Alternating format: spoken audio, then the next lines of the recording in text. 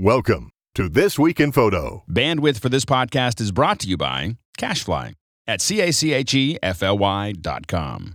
This episode of This Week in Photo is brought to you by FreshBooks, the simple online accounting solution built for small business owners just like you, who want to skip the headache at tax time. For a limited time, try FreshBooks free for 60 days. To get started, visit getfreshbooks.com now and enter This Week in Photo in the How Did You Hear About Us section. This episode is brought to you by Squarespace, the all-in-one platform that makes it fast and easy to create your own professional website, portfolio, or online store. For a free trial and 10% off, just go to squarespace.com and use the offer code TWIP3. This week on TWIP, Nikon announces the Nikon 1 V3, Instagram and product placement, drone pilots flying high again, photography retailer Calumet closes its doors in the United States, and an interview with Panasonic Lumix luminary Rob Knight. It's Wednesday, March 19th, 2014, and this is TWIP. Welcome back to TWIP. I am your host, Frederick Van Johnson. Joining me to tackle some of the interesting topics that have hit the photosphere and more are Mr. Brian Caparici and Mr. Aaron Nace from Flurn.com. Welcome, guys. Hey, thanks for having us. It's good to have you. Good to have you. Hey, Aaron, you and I had a chance to hang out a little bit at WPPI, right? And Brian, you and I did as well, but you were virtual there. Aaron, what did you think of WPPI? Was it a success for Flurn or you or bust? Yeah, it was interesting this year. So we've gone the last couple of years, and as Flurn, it's actually our third anniversary this week. So Flurn turned 3 years old. That's it? I feel like you guys have been around for like 20 years or something. I just bang you over the head with a lot of videos. That's great. But it was interesting to see how, like, the first year we went, no one knew who we were and no one wanted to talk to us. They're like, who are you? We don't care. And this year, slightly fewer people did that, so it was good. Yeah, slightly fewer. You're like the celebrity walking around the floor with an entourage and, like, giving people the hand. I saw it. Come on. You were the one with that setup, man. All right, next year, can I sit in one of those chairs and be on your show? Absolutely. Wild horses can keep you away. So Deal. And Brian, what did you think? I mean, you were remote, right? So you were watching things kind of from afar. Was there anything you were able to cull from WPPI remotely? Well, it was quiet where I was. It wasn't Las Vegas, but it seemed the buzz was happening on social media, so it seemed like it was a great convention this year. Awesome. Cool. Well, Brian, but before we jump into the show, what's going on in the world of wedding photography up in Canada for you? Yeah, no, it's we're still sort of in the off season right now, so wedding photography wise, things aren't happening too much right now. But me personally, I just launched a website called Sprouting Photographer, which is actually it's an educational site for photographers, more about the business of photography, because that's sort of where my passion is, about business. So I got all kinds of articles and resources and tools and stuff over there. So that's kind of a lot of fun right now. Awesome. And that's sproutingphotography.com? Yep, sproutingphotographer.com. Sproutingphotographer.com. Perfect. Awesome. All right, well, welcome back to the show. And Aaron, what about you? What's going on in the world of Flurn aside from keeping those videos flowing? We are things are actually going really exciting. We just we're cranking out a ton of new content here. We've hired a new staff, so we've actually really increased production, and it's about to hit the world. So we're really excited. We've got quite a bit of stuff in the works, some really big photo shoots, and we're teaching things that we've never done before. And we've actually got, for those of you guys who are Flurn watchers or want to learn Photoshop right now, there's actually a huge sale right now on Flurn.com for our pro tutorials, which are like 2-hour-long amazing Photoshop tutorials, because it's our third birthday year, third 3-year anniversary. I don't know what's third year, 3-year. Yeah. What's the sale? Is it how big is it? It's 30% off everything at Flurn.com, and the coupon code is Happy Birthday. Happy birthday! I very rarely endorse things but I've been a customer. I've been watching Aaron. When I interviewed you, I was telling you about this. I found Flearn somehow on YouTube. I know that was where you cast that net on YouTube. So I was part of the plankton in that net. I got caught up watching those like you put long form tutorial videos on YouTube. So I got caught up in that and watching those, and then of course I ended up on Flearn.com. And now I have I have a folder on my Drobo with, it's got to have at least 7 or 8 Flearn tutorials in there. So I helped fund your flight to Vegas, just so you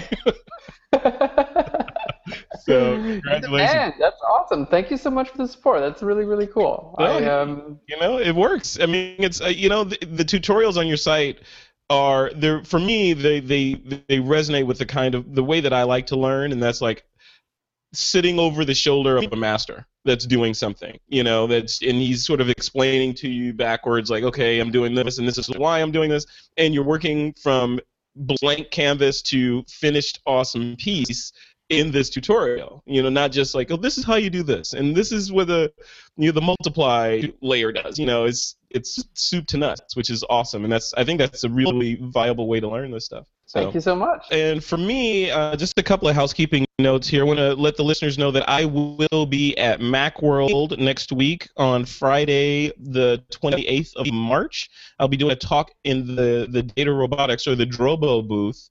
I'll be talking about data storage solutions and workflows for photographers and that sort of thing. And during my session, they're going to give away a Drobo. So if you are in the San Francisco area and you watched or listen to TWIP, come to the Moscone Center, hang out, watch my talk, and you might walk away with a free Drobo in your hand. So then the next thing coming up for me is NAB, I think a week after that, in Las Vegas. Yes, I'm going back to Vegas again. So I know, it's crazy. I'll be there, Aaron. I'll be there doing the same thing I did for Panasonic at NAB, but we'll be kind of roaming around the floor, doing interviews with different photographers, and lots of drone talk this year. So we're going to be talking about drones and not supposed to call them drones. They're unmanned aerial vehicles. So we'll be talking about those things, which is a topic of the show. One of the things we're going to talk about today. And then there's all these. I'm going to put a calendar on TWIP, actually. I'm heading out to New Zealand to hang with Trey Radcliffe and do some nature/wildlife landscape photography out there. And going to Paris in June with Valerie Jardin to do some sort of street photography. So I'm all over the planet. I don't know what's going on. It's a crazy year. That's very cool. And on all these trips, I will have my iPad loaded with Flearn.com tutorials so I can watch them on the plane. Aaron Nace. What better way to pass the time than to fill your brain with awesome Photoshop knowledge? I can't think of a better way. There you go. Of course. And you're not biased at all, so it's awesome. Not at all. All right. All right, guys, before we jump into the show, I want to thank our first sponsor for this episode of This Week in Photo, and that's our friends over at freshbooks.com, or you can hit them up at getfreshbooks.com. This episode of This Week in Photo is brought to you by FreshBooks, the simple online accounting solution that's built for small business owners just like you.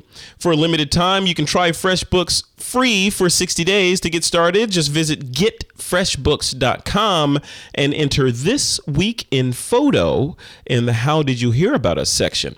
And it's tax time. If you're not using FreshBooks, your life is probably a mess right now. You're hunting for receipts, you're digging through invoices, going through every record one by one. It's the worst. FreshBooks is a simple cloud accounting solution that makes tax time a breeze. And with FreshBooks, you can create professional-looking invoices, capture and track expenses, and get real-time business reports with just a few simple clicks. Plus, you can work anywhere with FreshBooks using their mobile apps for your phone and tablet.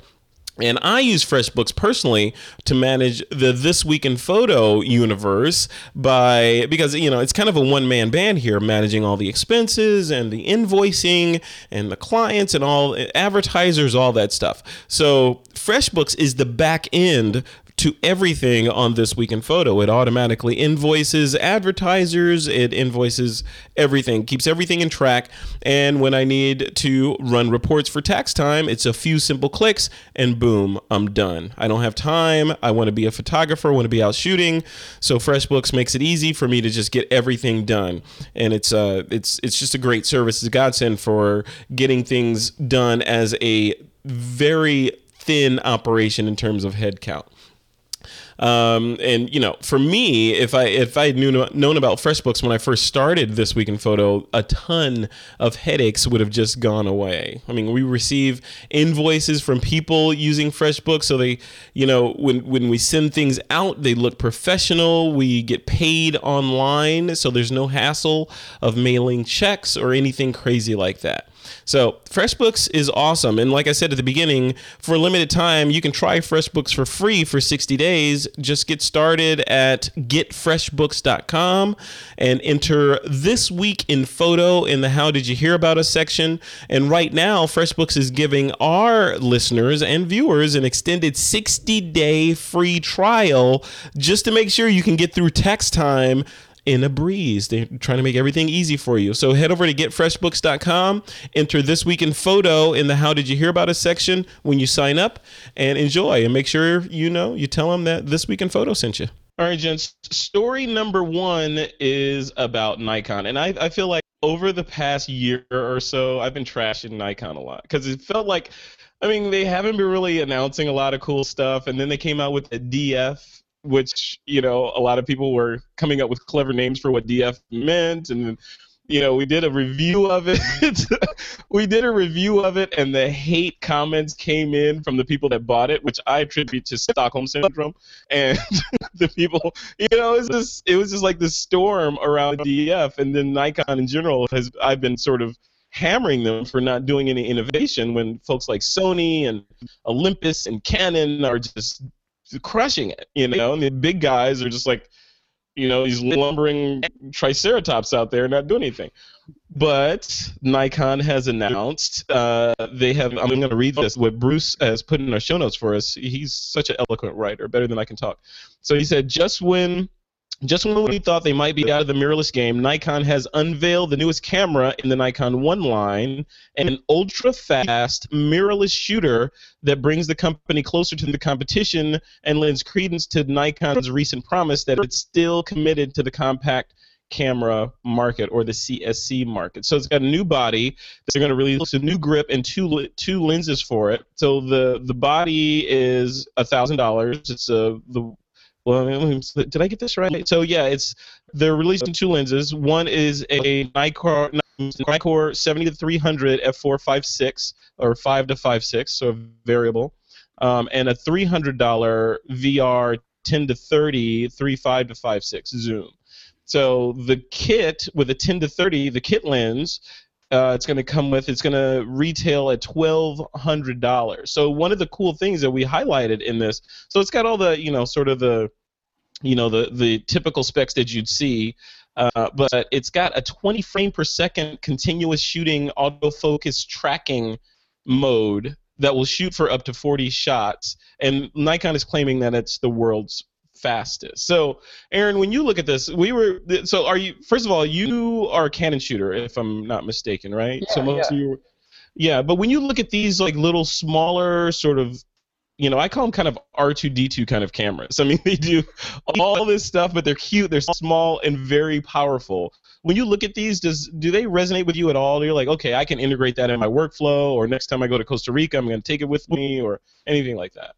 Yeah, I actually really like these little cameras that they come out with. We got about a year ago, we got a Sony NEX, and I love that camera. It's not the camera that I would use for like a, you know, oh, you got one right there. Look at that right there. This is the NEX 5R right there. I love this little thing. It's awesome. Yeah, we've got a 5N, I think, which I don't know the difference between those, but that looks good. An R and an N. That's the difference. That's it. There we go. Cool. I love them. I think they're really cool. You know, for me, it's like the perfect mix between, you know, like whatever would be a point and shoot in a DSLR. So right now, I don't see much of a reason why I'm going to drop my 5D Mark III during like what I would call a serious photo shoot for one of those. But I don't want to take my 5D Mark III with me on like a vacation or a road trip or something like that. So I think these cameras, like, there's a huge market because most people are not doing what I do with a camera. They're not setting up 10 lights and have a model and a hairstylist and makeup artist. Like, most people are not doing that, so most people probably don't need the Mark III. They'd probably be happier with something smaller like this, with some of those fun features. Yeah, and they are fun features. One of the fun features in there that I use on the cameras that I'm shooting with the Panasonic GX7 mostly, and the GM1 because it's just like this big and I can take it wherever I go. But the Wi-Fi capability, just having Wi-Fi and being able to send images directly to my tablet or smartphone, play around with a little bit, and then pump it up to social media, that's like a holy grail for me. I mean, Brian, when you see this camera, first of all, this Nikon, does this appeal to you at all? Are you gonna like rush out and get on the pre-order list for this? What do you think? Well, so I think it's interesting. I guess I should say I do shoot Nikon, so I've got a Nikon D3S. I am sponsored by Fuji though, so I'm a Fuji shooter. Wait, how does that work? Wait a minute. That's like having sister wives. I'm a Fuji advocate, and so. Okay. So I do shoot about 50% of my professional work with Fuji, surprisingly. I shoot 100% of my personal work with Fuji for the same reasons that Aaron is talking about, the portability, how compact it is. It's so great just to pull around, and the image quality is amazing. So you're seeing this gap between DSLR and these smaller compact cameras start to get closer and closer and closer, and I think this is definitely a good step for Nikon. The thing that I find really interesting about this is the Nikon 1V3 actually has a 2.7 crop factor. So when you look at a 70-300 lens on that actually gives you closer to 800, which is insane for a camera that small. So I think it's really interesting. I think it's sort of, I think it's them in a way saying me too, because they're seeing all these other companies, come out with these great additions in that market. And Nikon hasn't necessarily been there, and they've been accused of not being there on purpose. Do I think some of the changes to the V3 versus the V2 are entirely appropriate? I'm not 100% sure. I mean, they got rid of the electronic viewfinder, which I don't know if that's a positive thing. It's just an addition. So kind of, I guess, neither here nor there. They changed the design all over. Yeah. Which, again, if you fell in love with the handling of the V2, then you're going to find a completely different experience with the V3. So I think it's interesting. I think they're doing some really cool things. I mean, the fact that this thing can shoot 20 frames per second, that's amazing. I listened to a little video of someone using it at a sporting event and just clicking at 20 frames a second. It was insane. So I think that's really cool. I think that they're stretching the boundaries of what you can do with mirrorless. And I think that just in general for our industry is really, really interesting. Yeah. But looking at this, and this is a question to both of you guys, I think Aaron, no, actually both of you in particular, because you're both professional shooters, you make money with your camera. Looking at the mirrorless space, not so much this camera. I mean, this is 18.4 megapixels, so maybe this camera. But just the mirrorless space in general. Aaron, I want you to take this first. Could a mirrorless camera at any point in the near or far future replace your DSLR for the pro work that you do your retouching on, that you deliver to a client and say, hey, this is worth the $30,000 price tag from Flern? Yeah, I 30,000. I'm fishing. Yeah. $30, no.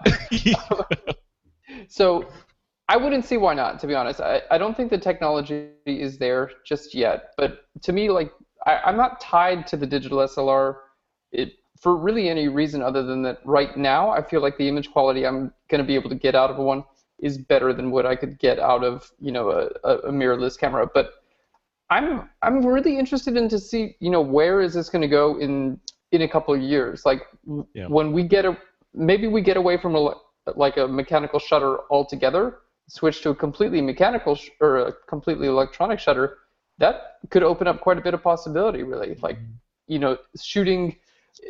What I'd like to see is an increased dynamic range. So if we could shoot, 3 stills in a period of time of, like a very, very short amount of time that would basically all stitch together. So to give it 20 stops of dynamic range or something like that, then to me, that's going to start trumping your other digital SLRs, because those, I guess it's, if they can figure out a way around the limitations of the sensor through things like that, to me, that would be cool. That'd be worth it.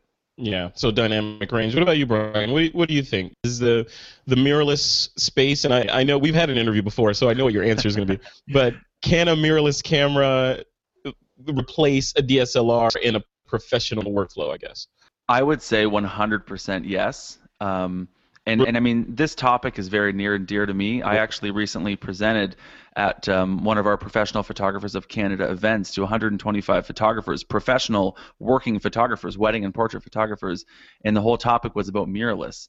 And I talked about what that meant for professionals, what it looks like, what the sort of assumed limitations are with it, and when you really get down to the nuts and bolts of it, there really isn't much that I can see being a limitation outside of maybe presence, because some professional photographers want to appear with their bigger camera.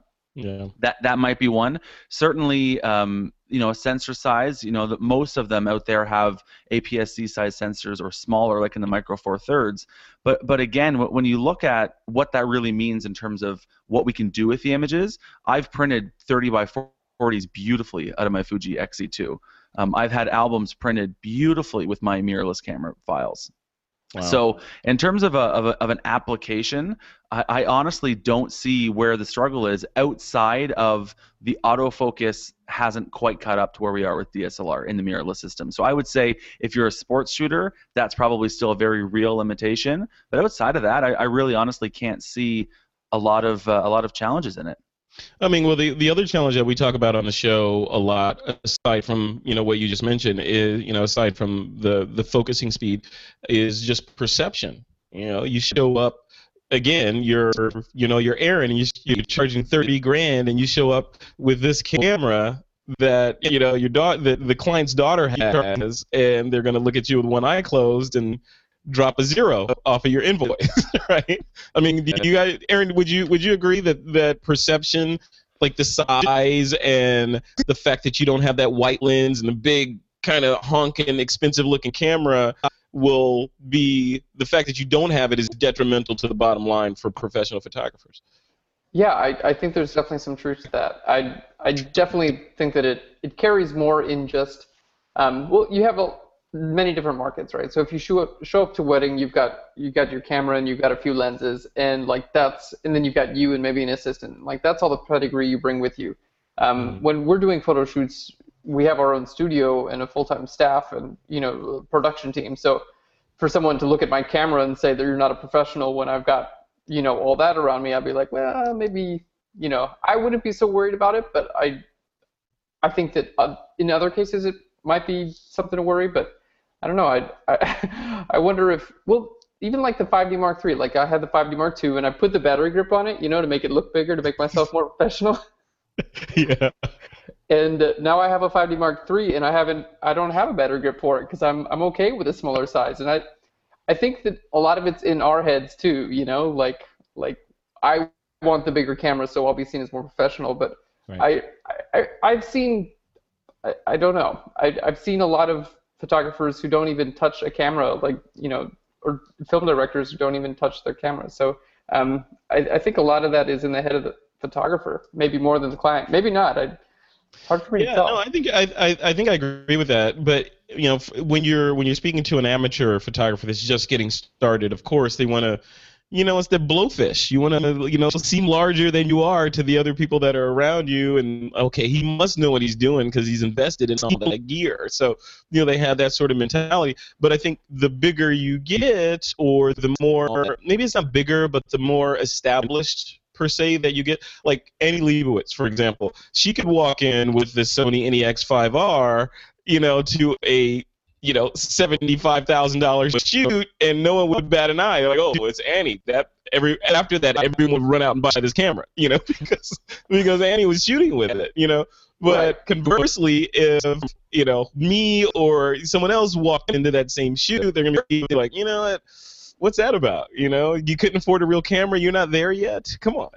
So I think we're at that weird point right now. Brian, what do you think? Yeah, well, I'm just gonna say I think there's 2 points actually, and I think this is really interesting. For me, I'm a wedding photographer, and by no means would I say that I'm a cheap wedding photographer. I'm actually one of the most expensive in the area, and I'm proud of that. But for me to actually show up to a wedding and I'm photographing these intimate moments, and I'm trying to integrate myself into the wedding day, and for most of the wedding day, I'm trying to disappear, and I'm trying not to be visible because I want to just capture people being who they are.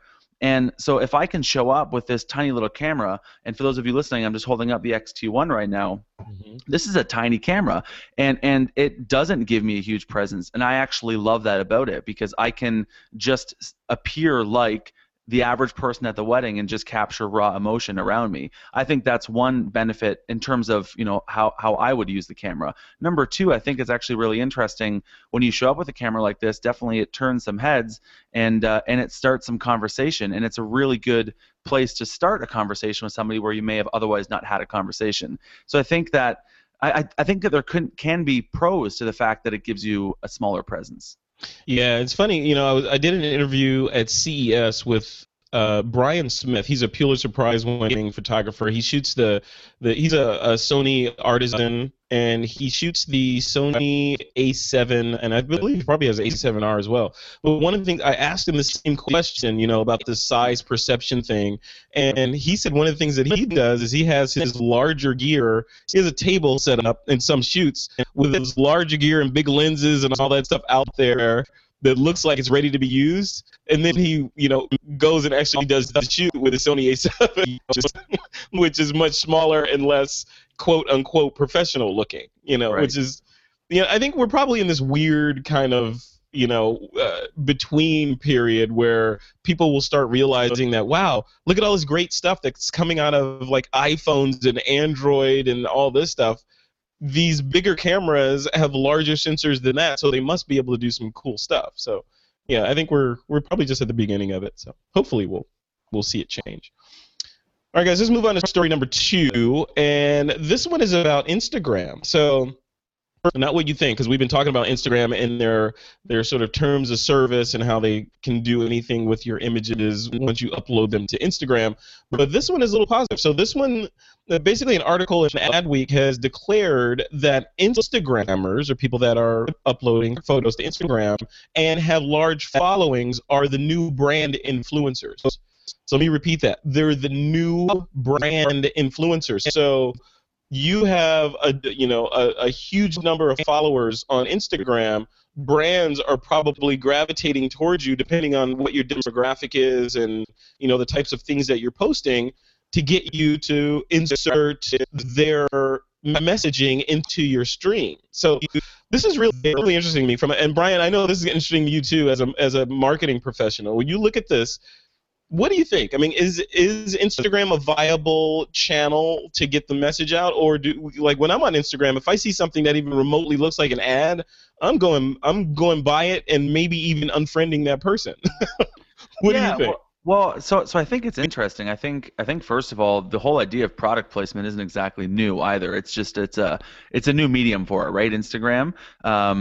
But I mean, I think it's interesting. I think the whole point of it is actually exactly what you just said, Frederick, is where it's not supposed to look like an ad. It's supposed to look just integrated, right, in that Instagrammer's life. Right. And so I just happened to be driving a Tesla today. Yeah. So, I mean, I think I don't see anything wrong with it. I think it's a smart move for marketers to take advantage of those that have a following. Like I said, it's nothing new. You see tweets, or take it to a different medium. You see tweets all the time where someone is looking to do fundraising for their sick child. And they tweet out to a celebrity and say, hey, I'm trying to get funding. Here's a link. Would you mind retweeting this? And the celebrity uses their audience to access more people for that. So, I mean, it's sort of just a different way of looking at that. I think it's an interesting approach. I think if you give anyone a medium, they're going to try to turn it into an advertising stream. Of course. Yeah. And I don't think there's any way around that. Anywhere there's a crowd, there's going to be marketers, right? Yeah, Aaron Ace, exactly. what do you think? What do you think about this? Yeah, I think that, and I guess I could have seen it coming as well. And to me, I'm more interested in like how people are going to be doing it, because it is regular people who are going to be, promoting these products, or I guess relatively high-end, pseudo celebrities or whatever, Instagram celebrities. But I'd be interested to see like how well they actually pull it off. Going away from like the cheesy like, and I'm using my blah blah blah blah blah blah blah. Like I'd be interested to see like how well they can actually sneak it in to to not have it be obvious that they're doing product placement. And I'm wondering that would be an interesting, like, I don't know, if I was a company paying someone, like, to think of guidelines on how a person would put this product in their photos, right, to not make it seem like it was product placement. That actually sounds like it'd be a lot of fun. But I mean, to both of you guys, has product placement ever really worked on you? I mean, have you been watching an episode of, I don't know, House of Cards or something, and you see that Kevin Spacey is using a certain kind of laptop? Do you run out and buy that laptop because Kevin Spacey has that laptop? I mean, Frederick, what? How did I know you were going to use the House of Cards example? I don't know. That's perfect.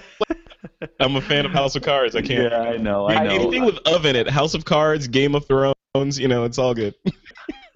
I do everything Kevin Spacey tells me to do.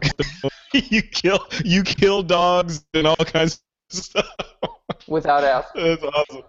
So, I mean, Aaron, what do you think? I mean, have you ever like, does product placement on television proper influence you?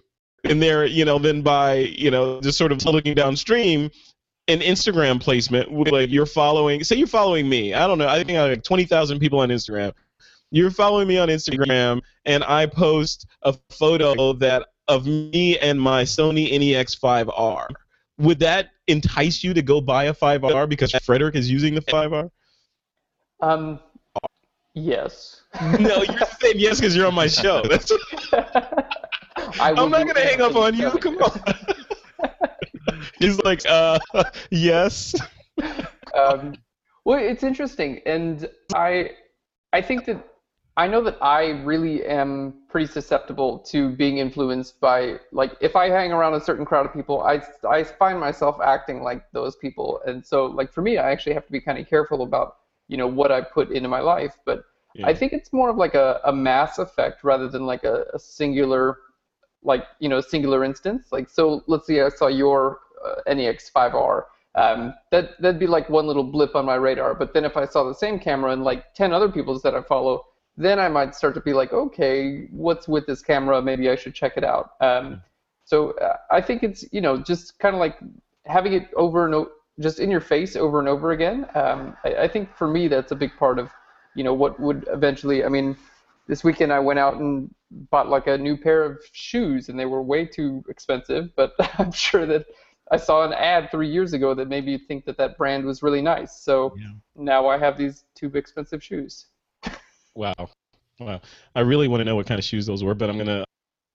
They're Two Boot, New York. I'm not going to... Adam Derrick. Two Boot, New York. Okay.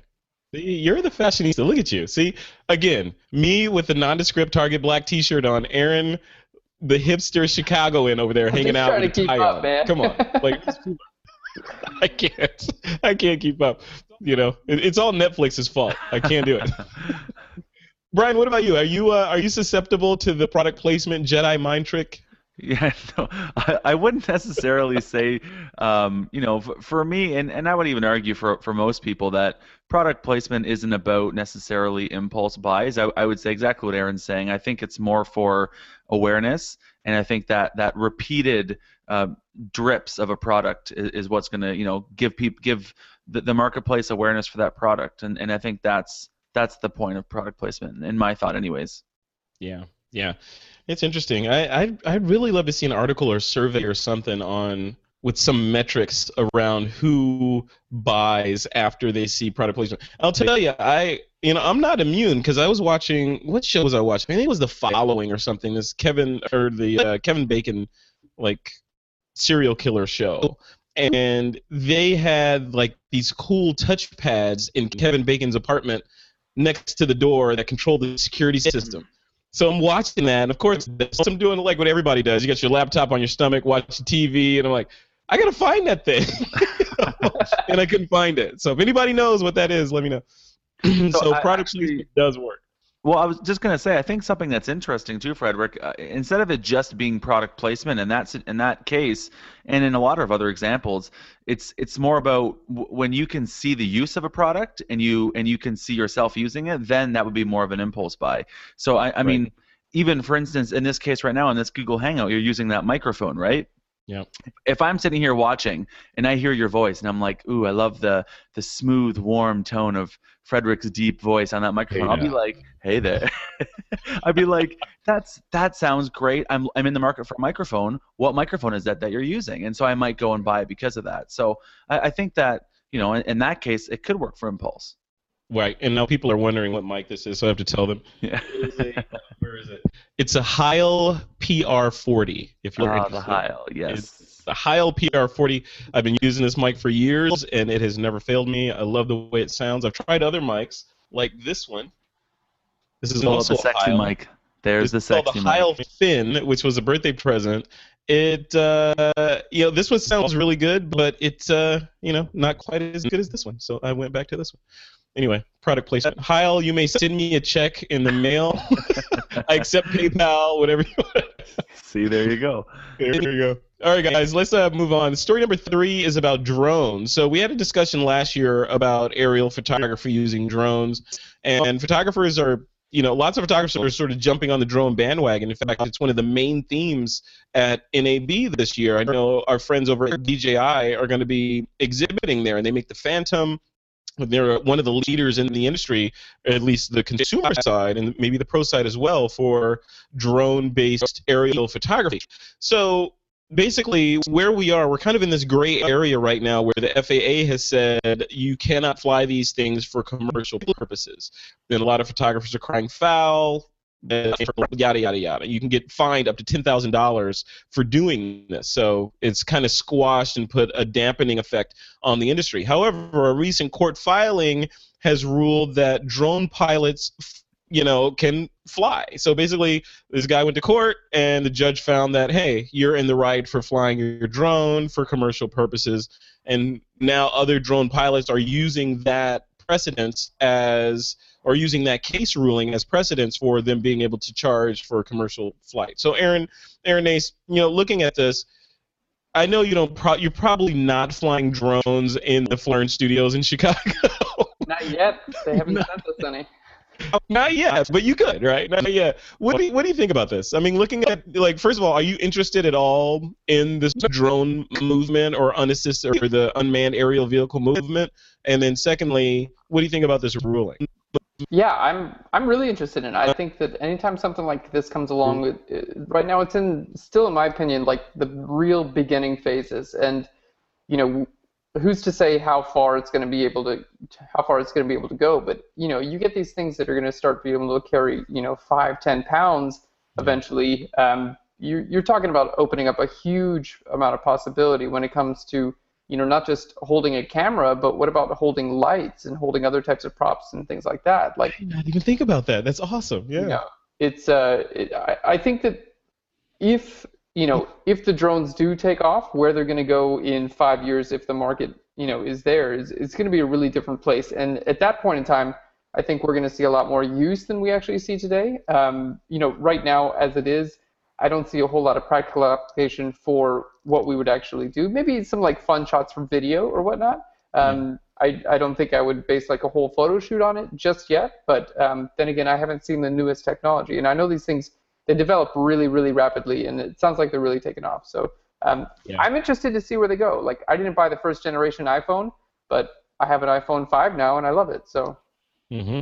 Yeah, I'm in the same boat. I haven't purchased my first drone yet, but I'm about this close to getting it because of all this stuff that's going on, and some of the shots that I'm seeing from other photographers that are doing these shots that you could never ever get any other way.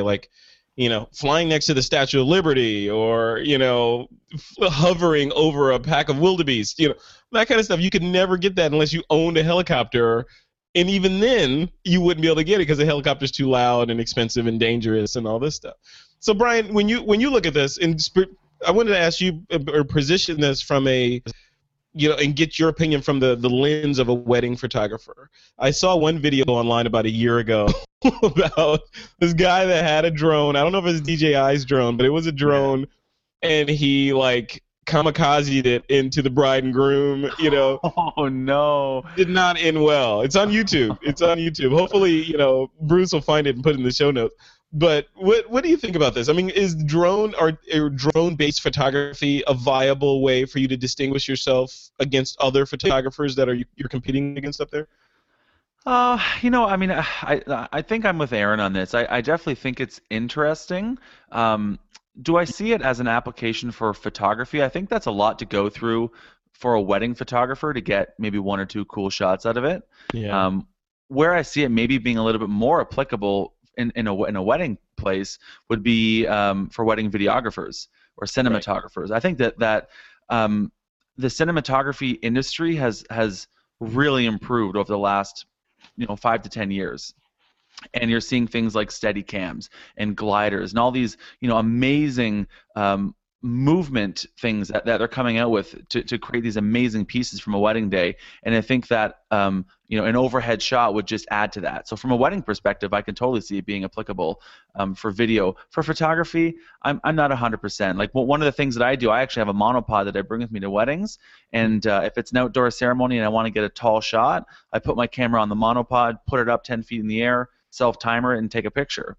Yeah. And so I can get a really nice picture, really interesting perspective that you wouldn't otherwise have by just having a stick with me, right? So to have to bring, all the equipment and the chargers and the remotes and all these things to get that same kind of shot, or I mean, of course, something a little bit better than that, but it just seems like a lot for wedding photography. But video, I think, would be another case. Yeah, I think I totally agree with both of you guys, but I think of first of all, if I was shooting weddings and I wanted to add a line item for aerial photography to my invoice, I'd probably have an assistant there that's your job. Cover the wedding using the drones. That's your gig. I'm going to do my traditional photography. But then the other thing I think about, just in terms of, Brian, you were talking about putting your camera on a pole and getting a different angle, that kind of thing.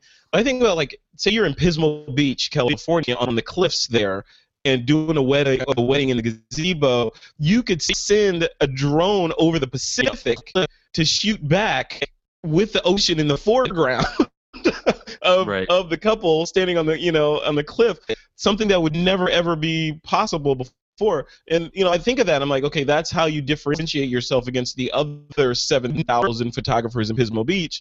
You can get this shot; they can only get the shot with the pole. Right? I mean, and you therefore could charge an extra $2,500 for that aerial photography line item, right? Is that viable? Well, so my thought on that is actually I totally agree. I think that would be amazing, right? But here's my comment. This is something that people aren't used to seeing right now. And can you imagine in the middle of a wedding ceremony, you've got this drone flying out over the bride and groom's head? That, in my opinion, would be very intrusive to the wedding and to the ceremony and to the bride and groom. It would obviously have to be something that they know ahead of time and they're okay of ahead of time, because otherwise the guests will think that Amazon is sending them a package, or something like that. So, well, I would do it post. I wouldn't do it during the ceremony, because people are like, with this ring, and that's what I'm saying. Everyone's looking over there at the drone that's circling. I would do it. I would do the pose shots. Yeah, I think it could be interesting. There's a photographer, a news photographer actually here in the area in Niagara, and he's been experimenting with one of the Phantoms in covering events and in going and covering crowds at outdoor beer fests and going out to golf courses and getting some stuff at golf tournaments and that kind of coverage. And I think that's really interesting, because you can create a completely different perspective out of what's the ordinary picture that the news photographer would get. So yeah, I mean, I think it's got some potential for sure. Love it. All right, guys, we're almost at the end of the show. See, it feels like we just started. When we get these awesome topics, the show just flies by. This last story that I want to talk about is Calumet. Now, Calumet holds a special place in my heart because I remember when I first started in photography, getting the Calumet magazine, their catalog, and going through it and looking at all the backgrounds and lights and all this stuff that I could never afford at that time. I used to look through it. It was one of my first introductions to all the cool kit that you could buy and to create these like, Brian and Aaron type shots. But after 75 years in business, they suddenly closed their doors last week. I mean, they shut down. They filed bankruptcy, shut the website down, gone. And they had all kinds of people like, where's my order? I know a lot of electronics manufacturers were on the phone with them saying, where's our product? All that stuff. So it just went from 100 to 0 overnight. So first of all, I want to pause for a moment of silence. And then secondly, Aaron Ace, I want to throw it at you.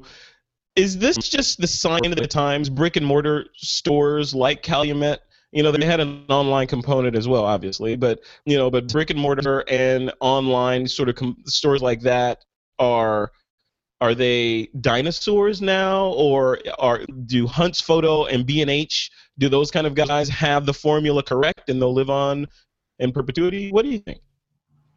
Yeah, I don't know. I meet this with a little bit of mixed feelings, to be honest. I like, we had a Calumet, a mile from our studio here in Chicago. Mm-hmm. And I really liked being able to go to an actual photography store. For a professional photographer, it's a real big deal. It's like, if all we're left with after a couple of years is Wolf Photo and, stuff like that, or Best Buy. Right. I really won't have any chance just to order, rather than ordering online.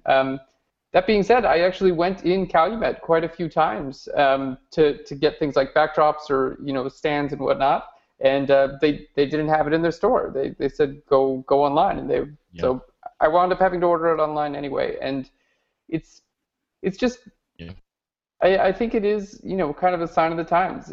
I think that larger retailers like Walmart, who are carrying things like paper towels that everyone needs every day, those will stay open.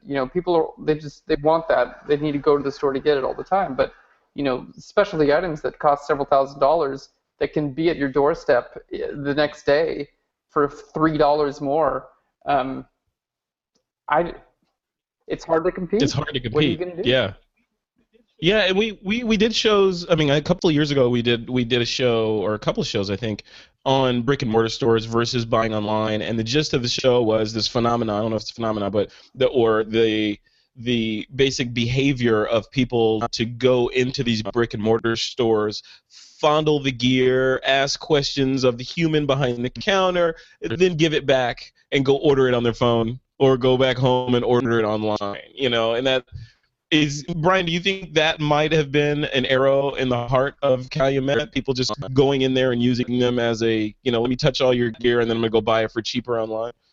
Yeah, I mean, I definitely think that doesn't help. I don't know if that's directly responsible for it, but certainly, I mean, that's something that's becoming commonplace in everything that we do. I mean, there's apps that you can get on your phone now where you can go to your local Chapters or Indigo, your bookstore, take a picture of the book, and it'll show it to you on Amazon and what the price is. And so it's like right then and there you can go do your window shopping and then order it online and get it at your door the next day. So the Amazon app itself does that. It lets you scan a barcode or take a picture of it, and boom, hey, this is $29.95 in the store. We'll have it to you tomorrow for $15.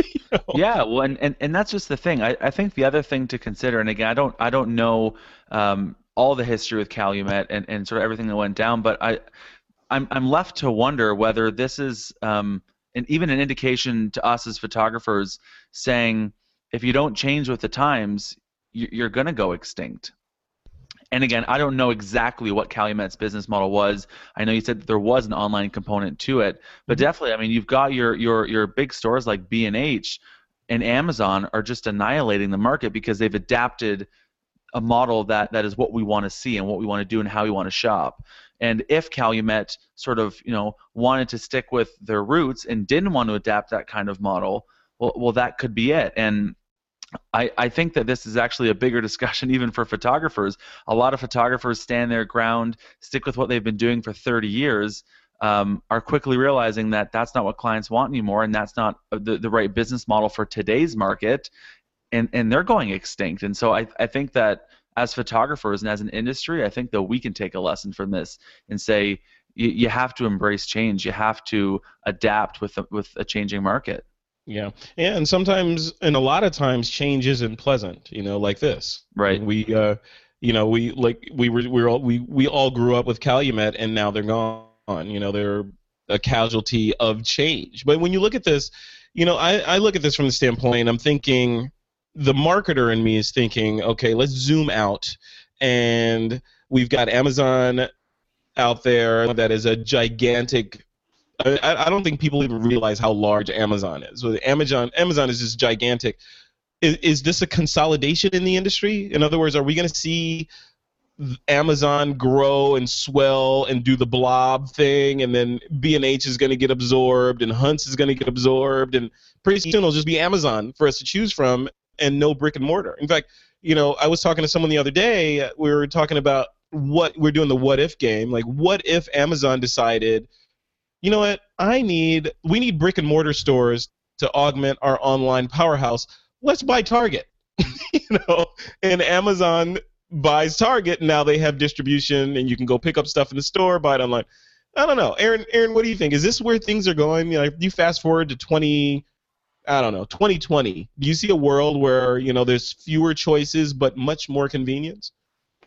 Well, I think that it's hard to underestimate or overestimate human greed, and the ability to save $1 or $2 here or there is when the kids are screaming and you got to pay your mortgage, people don't really care if something's made in China or if they're not supporting a local business, or it's bottom line, I think it comes down to the dollar no matter what it is. And it's it's kind of sad, but that's capitalism. And do I think that it could be darkening the souls of millions of Americans? Sure, but I don't think it's going to change anytime soon.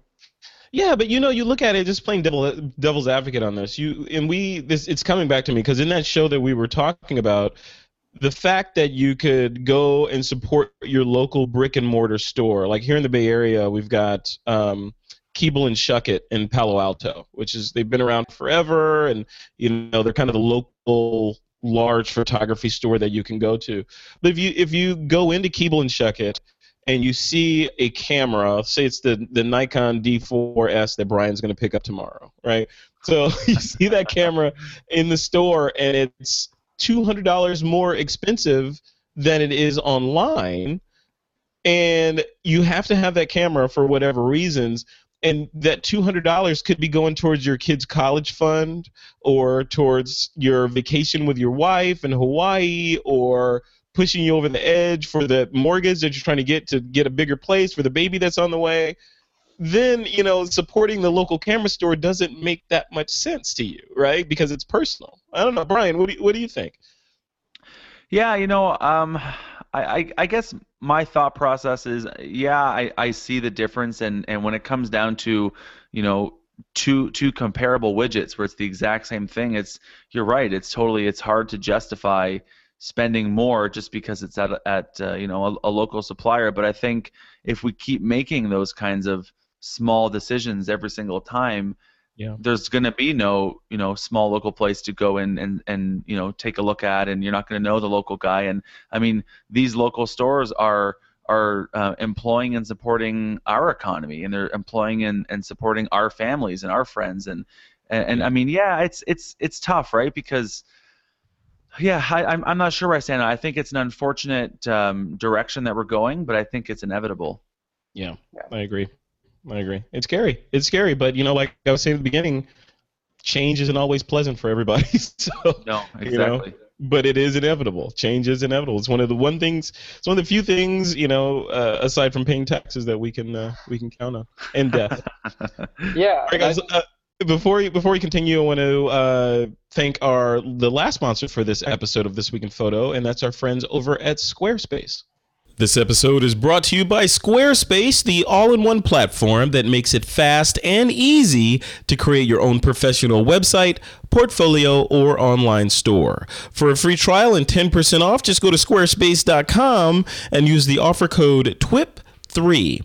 And remember, the new Squarespace Metric app for iPhone and iPad allows you to check site stats like page views, unique visitors, and social media follows. With the blog app, you can make text updates, tap and drag images to change layouts, and monitor comments on the go. And when you start your free trial, you don't need your credit card. You can start building your website right away. And then when you decide to sign up for Squarespace, just be sure to use the offer code TWIP3 and get 10% off and to show your support for This Week in Photo. And we'd like to thank Squarespace for their support of the show. Remember, Squarespace, it's everything you need to create an exceptional website. All right. Normally, this is the listener Q&A segment where we ask our listeners, or our listeners submit questions to us, and we answer them on the show. However, though we've seen a crazy amount of activity in our Google Plus page, no one's posting questions. They're posting great pictures and comments and links to stuff. No one's asking any questions. So either all of you guys know everything or something's wrong. So anyway, get in there, either post questions in the blog post for this episode, or get onto our Google Plus page and send us questions, and we'll answer them.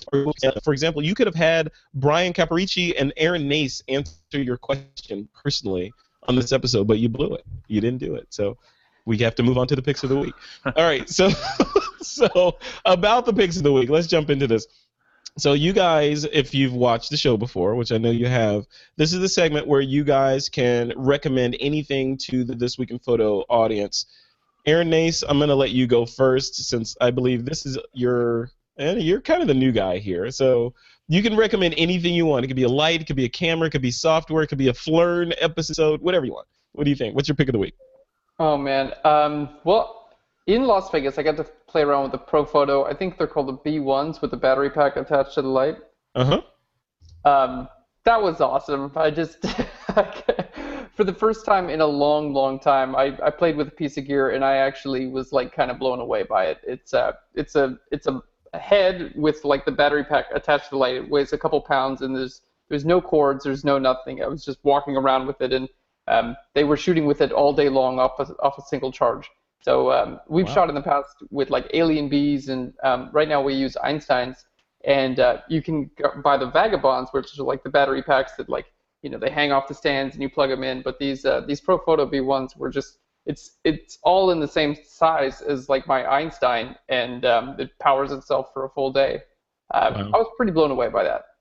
No, Aaron, I own a couple of Einsteins as well. Why did you settle on Einsteins for your studio? I mean, I see you when I look at your studio online, and I see what's going on in the background and your work.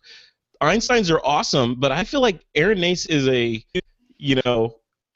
much more than the lights that I buy kind of photographer. So what was your methodology behind settling on the Einsteins? Well, I guess I'll say two things to that. One is we have a Pro Photo set as well. Mm-hmm. So there's, we do shoot with both. But the other is, like, we're big into education. We're a photography education company, and we really wanted to keep people believing that the images that we turn out and things like that, they can be done with, what I would consider like very consumer level lighting. So we do use Pro Photos now, but we've been really hesitant in getting that higher priced lighting because we don't want it to come off as, like a little bit of a mental blockage for people thinking, I can do this, I can do what they're doing. So that's why we don't shoot in medium format. We don't shoot with, crazy expensive lighting. A lot of our models we get off of like, sites like Model Mayhem or whatever. Like it is to like help our audience kind of connect with us on that level, so it's not so far out of their reach. Awesome, cool. That's a good way to be. Keep it manageable and accessible, and and that resonates, right? Because I look at what you're doing, and when I watch an episode, I'm thinking, I could do that. Yeah, you got the same tools we do. Yeah, it's totally possible. It's like, okay, I can do that. I have Photoshop, I have the computer, I have a tablet. I can go to town. I can do this. Cool. All right, so it's called the ProPhoto V1. Is that the name? I believe it's B1, like battery one. Okay, got it. And I could be totally wrong on that, and the ProPhoto guys are gonna kill me for it, but all this free advertising. Yeah. All right, cool. Free product placement. Product placement. I know you should have one in the background, Aaron, that you're just slowly caressing every 5 minutes. All right, guys. So Brian, what about you? What's your pick of the week? Oh, I would be remiss if I didn't pull out my beautiful new Fuji X-T1 with the 56 millimeter 1.2 lens on it. They're finally shipping. You and Zach Arias, man. You guys, man, killing me. This lens is a portrait photographer's and a wedding photographer's dream. Like it is. So 56 millimeters is 85 equivalent on the Fuji body, which I love the 85 millimeter perspective. I've always been an 85 guy in terms of on my full frame cameras, and shooting at 1.2 on this is amazing. I did a boudoir shoot on the weekend. I shot wide open with it, and it is just tack sharp, so beautiful. Beautiful fall off, beautiful depth of field. It's an amazing lens. It's got substance. It feels good in your hands, but at the same time, it's still super compact. When you put it together with the X-T1, it's a great combination. So, what are we looking at price-wise for that combo that you have in your hand right now? So the X-T1, I believe, is around $1,200, and the 56 millimeter, I believe, is around $800 or $900. Don't quote me on it, but it's somewhere around there. So, together, you're looking at about $2,000. But this is a great setup, and all you would need for a portrait photographer. So that's a great setup. Is that your primary camera now? Like, is that the thing you grab when you leave the house to do a job? Yeah, totally. So this is, I shoot, like I said, all my personal stuff is with this. I've got the 23 millimeter as well, which I love. But for client shoots, I've got this. I actually just bring this lens with me for client shoots now, and then I keep my my D3S with a 70-200 on it if I need to have the extra reach. Very cool. Awesome. Well, thanks, guys. And my pick of the week is, so I have a tripod from the folks over at MePhoto. It's mefoto.com. So that's my tripod that I put my little mirrorless camera on. It doesn't need to be a big giant tripod, and the MePhoto is just kind of the perfect size for these little mirrorless cameras. But they just recently released a new product called the Sidekick 360. And the cool thing about this is the MePhoto has a little screw sort of, you put the plate on the bottom of your camera, lock it on there, screw it on there, and then the plate attaches to the tripod like many other tripods. But the Sidekick 360 accessory holds your phone, your smartphone, and allows it to go into that same slot on your tripod. So now you can do all these cool kinds of stabilized photography effects with your phone.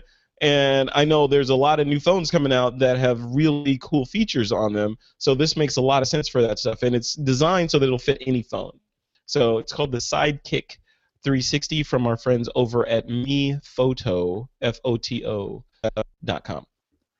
All right, folks, we are at the end of another episode of This Week in Photo. I want to thank our sponsors, Squarespace and FreshBooks. And stay tuned at the end of this episode for a really interesting interview. I'm not sure which one we're going to insert yet, but it will be interesting, and you will see it in the blog post for this once I pick it. But definitely check that out. So before we end the show, Brian Caparici, where can people go to connect with you online?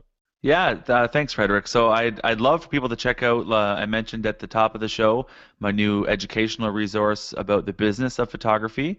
It's called Sprouting Photographer, and the link is www.sproutingphotographer.com. Sprouting Photographer. I love it. Mm-hmm. It's very green of you. It's very, earthy. Yeah, I like it. Yeah. Awesome. All right. Well, thanks for coming on, Brian. I appreciate it. Thank you.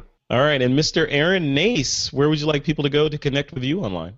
Well, Brian, I'm going to check out your website as soon as we get off this call. I'm excited. The business side of photography is huge, so I'm excited to see everything you have. Yeah, cool. Thanks, Aaron. Yeah, dude, totally, man. And we don't do a ton of the business side with Flurn, but we do the Photoshop stuff. So I guess if you guys want to find us, just flurn.com, and we're having a huge birthday sale right now. Everything on the site's 30% off. So it's never been a better time. We've got 600 Yeah, I think we're at a little over 600 free Photoshop tutorials now. So That's quite a bit. insane. That is crazy, and they're all good. I mean, they're like if, for example, if you did the Matrix and plugged into Flurn and just sucked all the knowledge that's in there into your head, you'd be like a Photoshop wizard in like, I don't know, 3 days, right? It's just. I wish I could have done that. What, well, Aaron, before we go, just a little background on you. So I was looking, before our first interview, I was researching some of the stuff that you were involved with, and I know you did this cool project. It was like 365 days of Photoshop manipulations of yourself, right? Tell me about that. What was the impetus of that, real quick, before we go? Well, it was like my first days in photography, and I was on a web like a Flickr. You guys know Flickr, right? Yes. Yeah.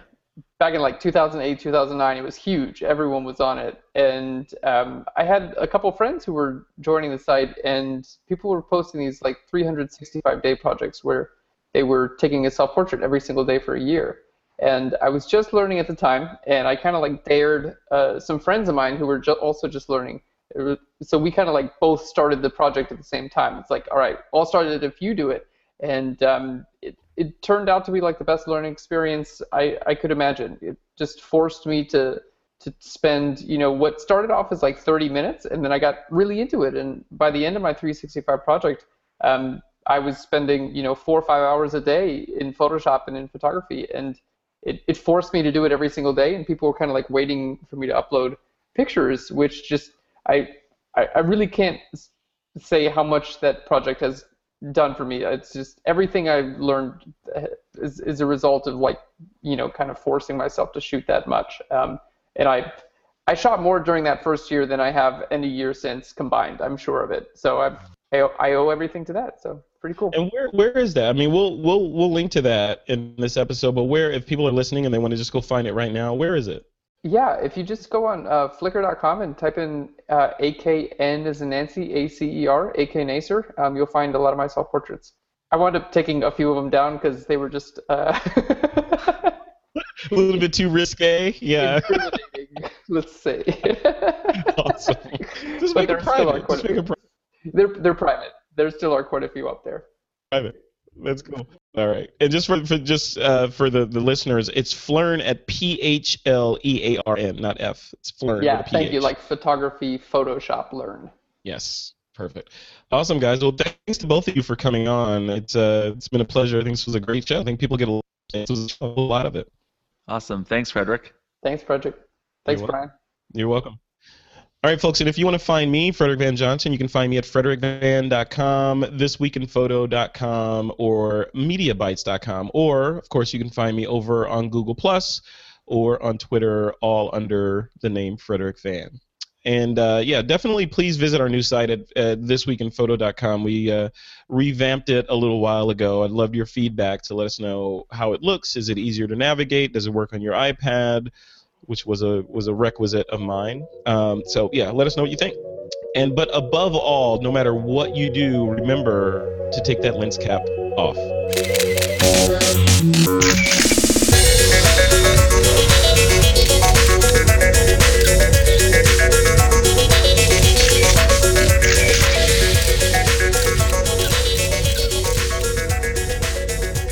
This Week in Photo is a Pixelcore.tv production, produced by Suzanne Llewellyn, with technical producers John Riley and Alutha Jamakar.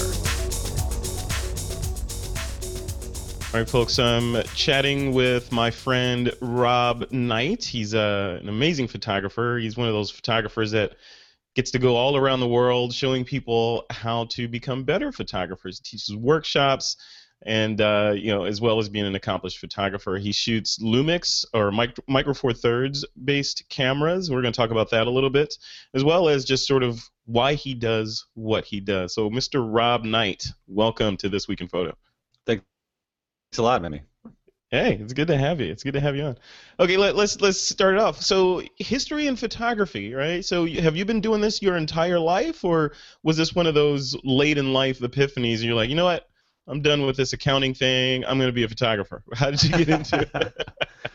Pretty late in life. I guess about 13 or 14 years ago, I have always liked to travel, and I remember, I think we went to Reno, Nevada, and I was there for a tattoo convention. I was in the tattoo business for about 25 years, and I bought this camera just almost as a whim on the way out the door to go drive around Lake Tahoe, and had fun. Just clicked the shutter a few times, and then I guess a couple of months later, I got a calendar and I was looking through this calendar, and I see what was one of the pictures that I had taken at Lake Tahoe.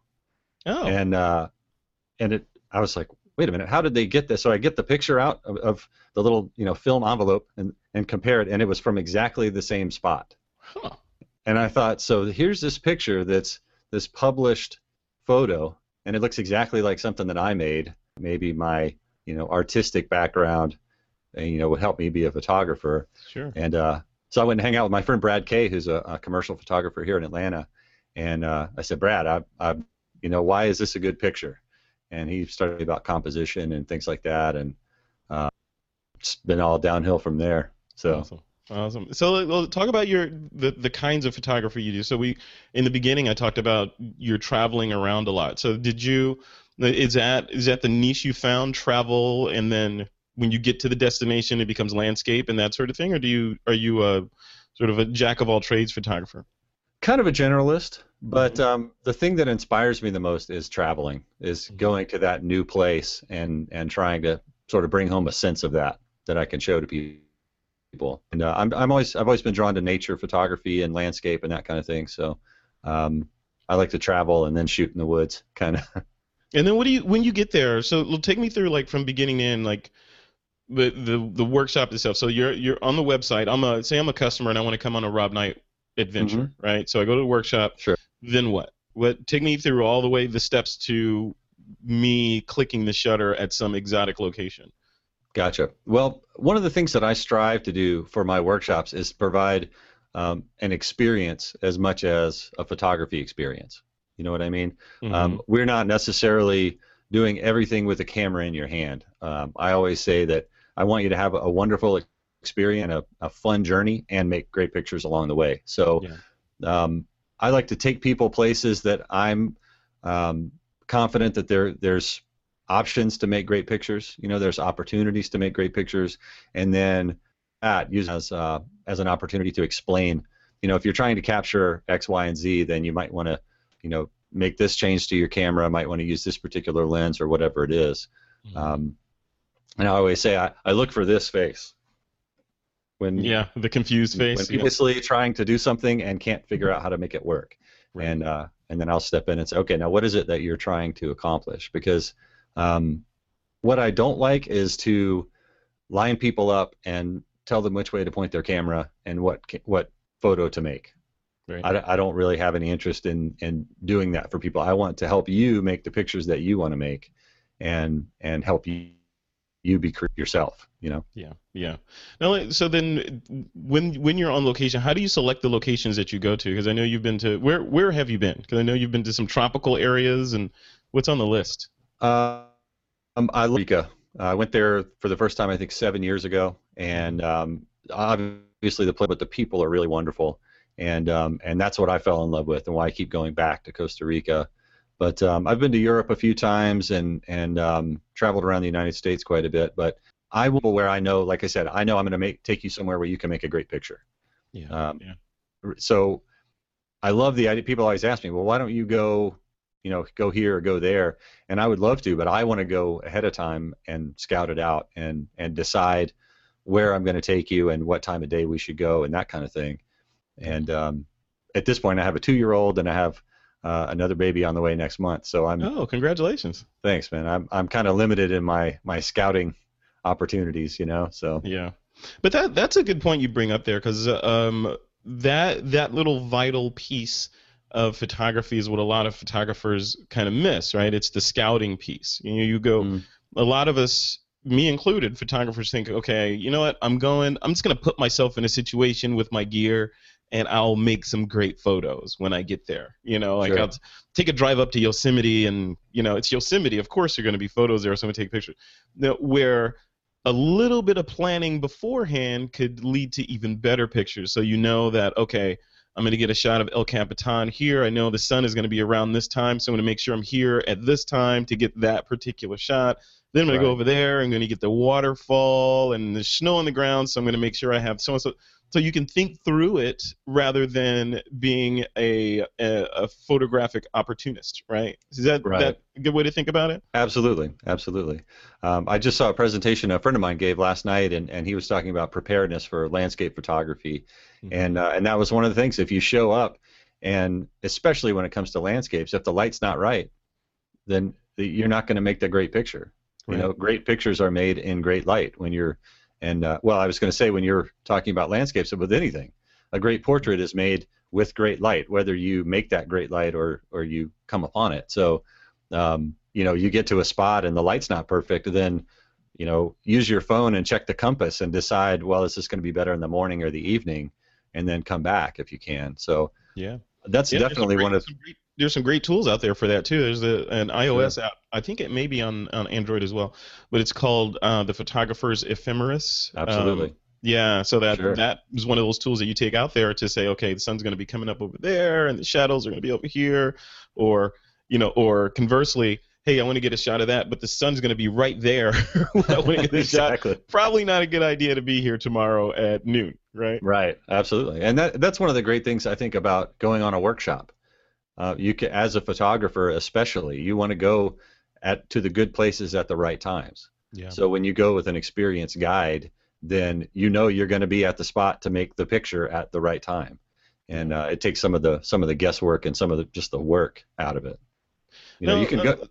Oh, go ahead. Go ahead. Oh yeah, I was going to say you can go to beautiful places, but just like if you go at the wrong time of day, then you're just not going to make the best shot. Yeah, and you'll be disappointed. Yeah, I mean, just to hammer it home, a lot of folks think that, hey, I'm going to build this ultimate kit. You know, it's going to have every lens I need in it. It's going to have bodies in there. You know, I'm set. I got the world's best tripod.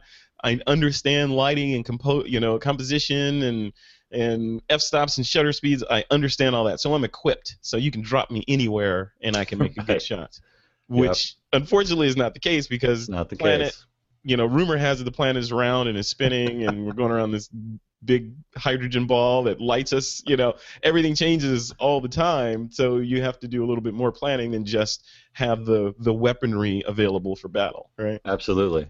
I got an email recently from, I won't say the name of the company, but they have a book coming out that's how to make great photos in any situation. Oh, and I thought, that is pretty neat tricks. That's a pretty broad. Every situation, yes. So okay, so how about I'm on the dark side of the moon with ISO 100 film? Right. How about that? And I'm shooting aliens that are made of, coal. Right. Or just, I want to take a picture of my running around, and I don't have a flash, and it's nighttime. Like, right. Okay, tell me how to make a great picture, and sometimes it's just not going to happen. Yeah. Piece of advice: stay away from the words any, every, all. Those. They just don't work. Lawyers will tell you that. Okay, all right. So let's talk about gear a little bit. So on these adventures that you're going on, I know you and I hung out.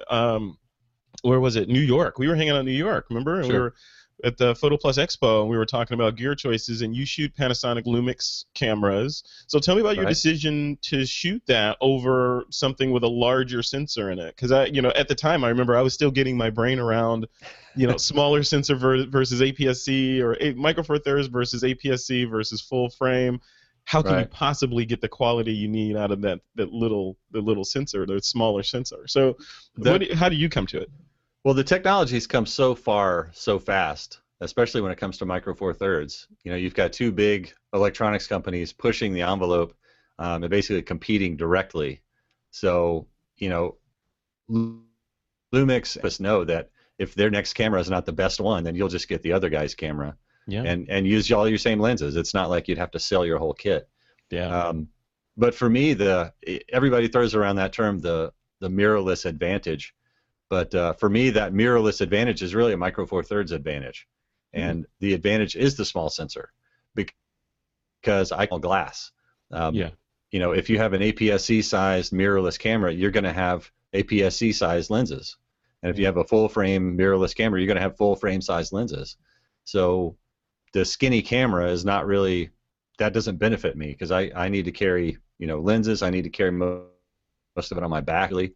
And with the Lumix gear, I mean, I just got back from the Carolinas Nature Photographers Expo in Raleigh, and I did a couple of talks for the group, and then I was kind of the booth guy for the Lumix booth all weekend.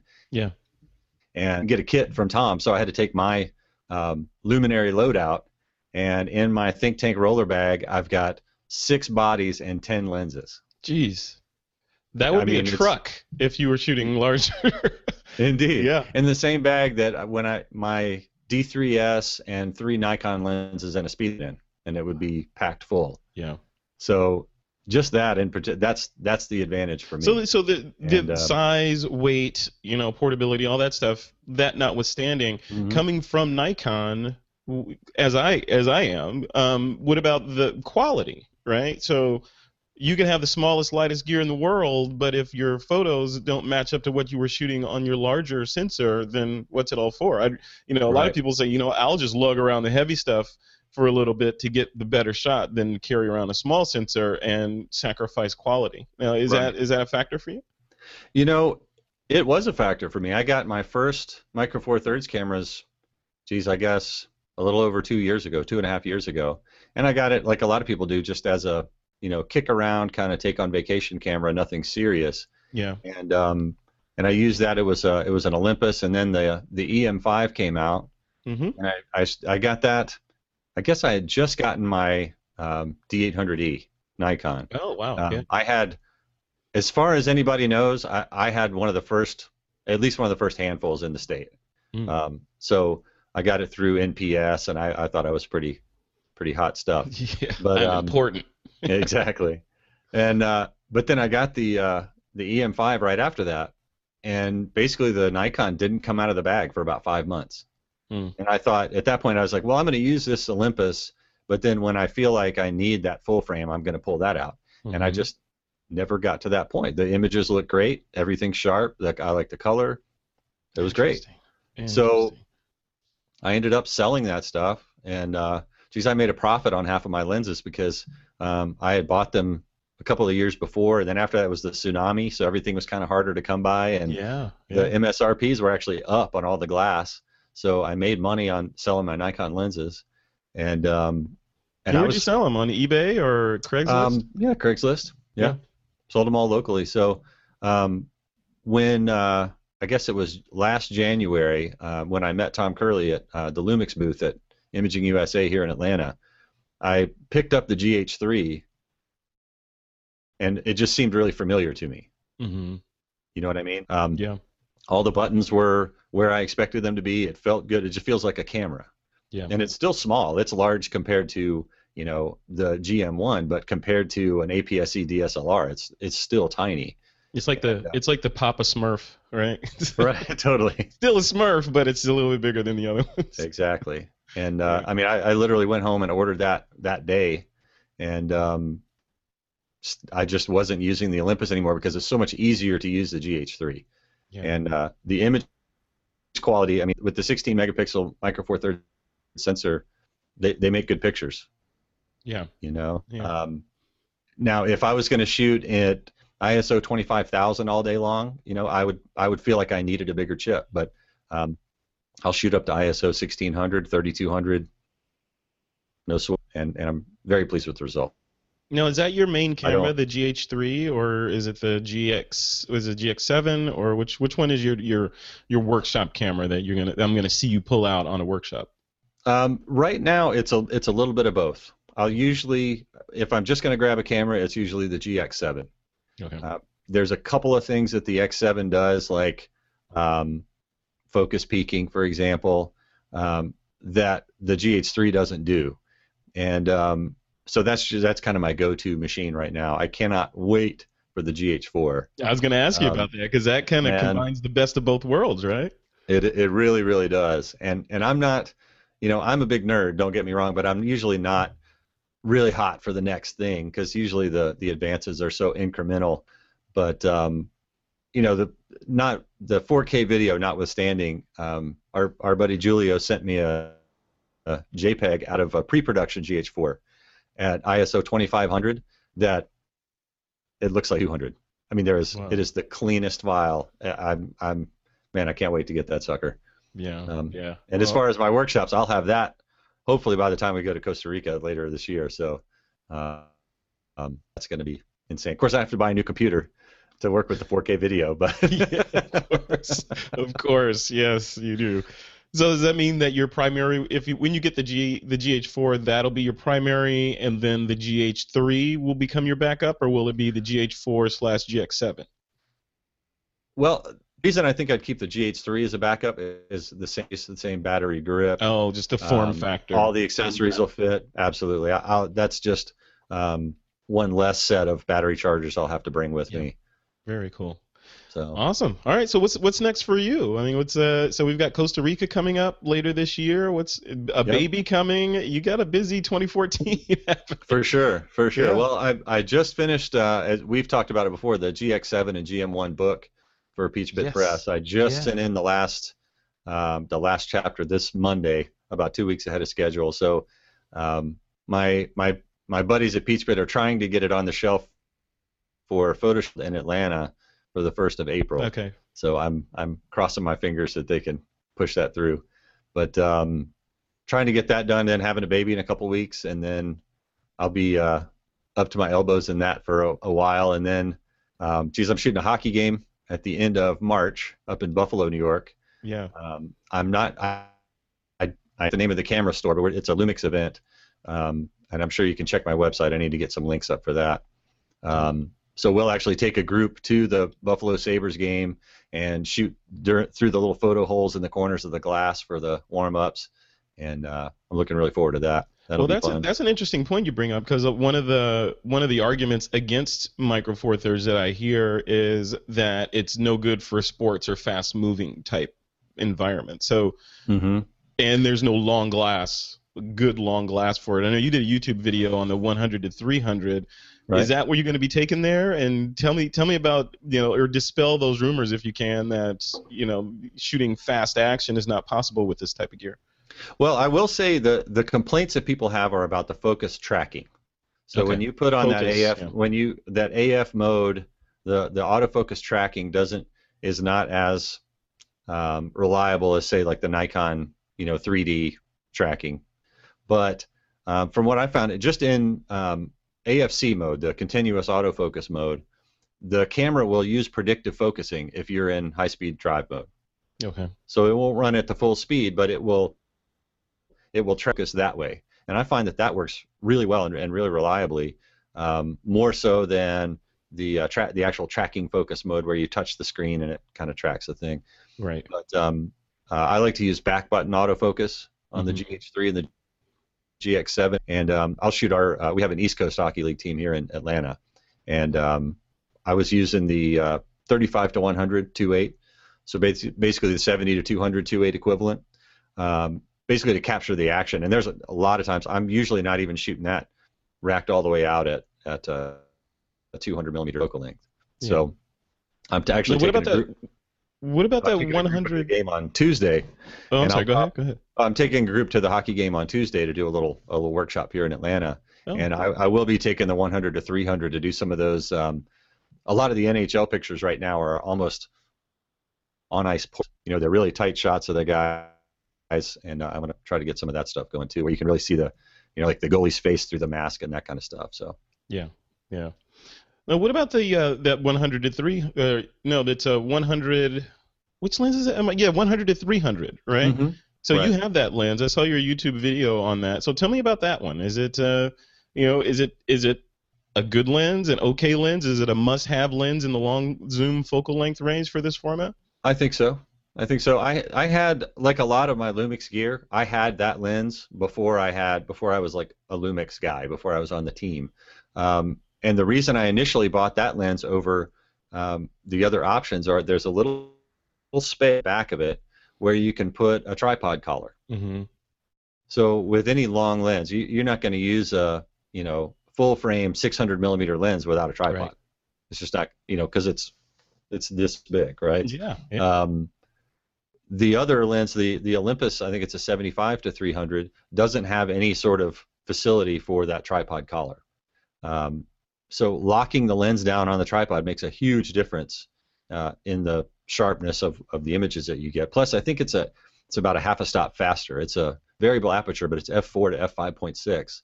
So you're talking about a 600 millimeter f5.6 lens that's the size of a travel coffee mug. I mean, it's right. That's crazy. It's pretty darn nice. And does it have built-in image stabilization? It does. Sure does. It does. Wow. And it's great. It's with the new version, the new generation of the cameras where I can shoot at ISO 3200, and I'm shooting at f5.6. I'm still getting, fast enough shutter speeds with a lens like that, which basically a 600 millimeter lens. You'd want to shoot at a 600th of a second, and that's not always the case when you're shooting wildlife, and you're shooting up into the definitely into shadows, but you can keep it pretty high. I'd love to have another stop or two on that long end, but yeah. Well, that's cool. The only reason I ask for selfish reasons because I have one arriving Monday, hopefully. Absolutely. Which is why I saw your video, because your video was one of the reasons why I wanted the lens, because I'm like, okay, cool. All right. If Rob thinks it's okay, it's okay to get. So. Sure. And like I say in the video, if you treat it like a 600 millimeter lens, it's really, really sharp. I wish I had out in our lobby. I have a 24 by 30 inch canvas print of a hummingbird, and the hummingbird is basically 2 feet tall on the print that I made with that lens wide open at f5.6. And people, even non-photographers, photographers always walk up to a big print and look at it because we're big nerds. Of course. Even people who aren't photographers walk up to that print and they can't believe it because you can see every little feather and every little detail. And wow. I always laugh about that when people say, "Oh, that lens isn't sharp." You got to send me a shot of that. I want to see that. I want to cool. see. Yeah, I definitely want to see that. Actually, send me that like ASAP, and we'll put it in this video so people can get an idea of what that lens can do. Cool. Will do.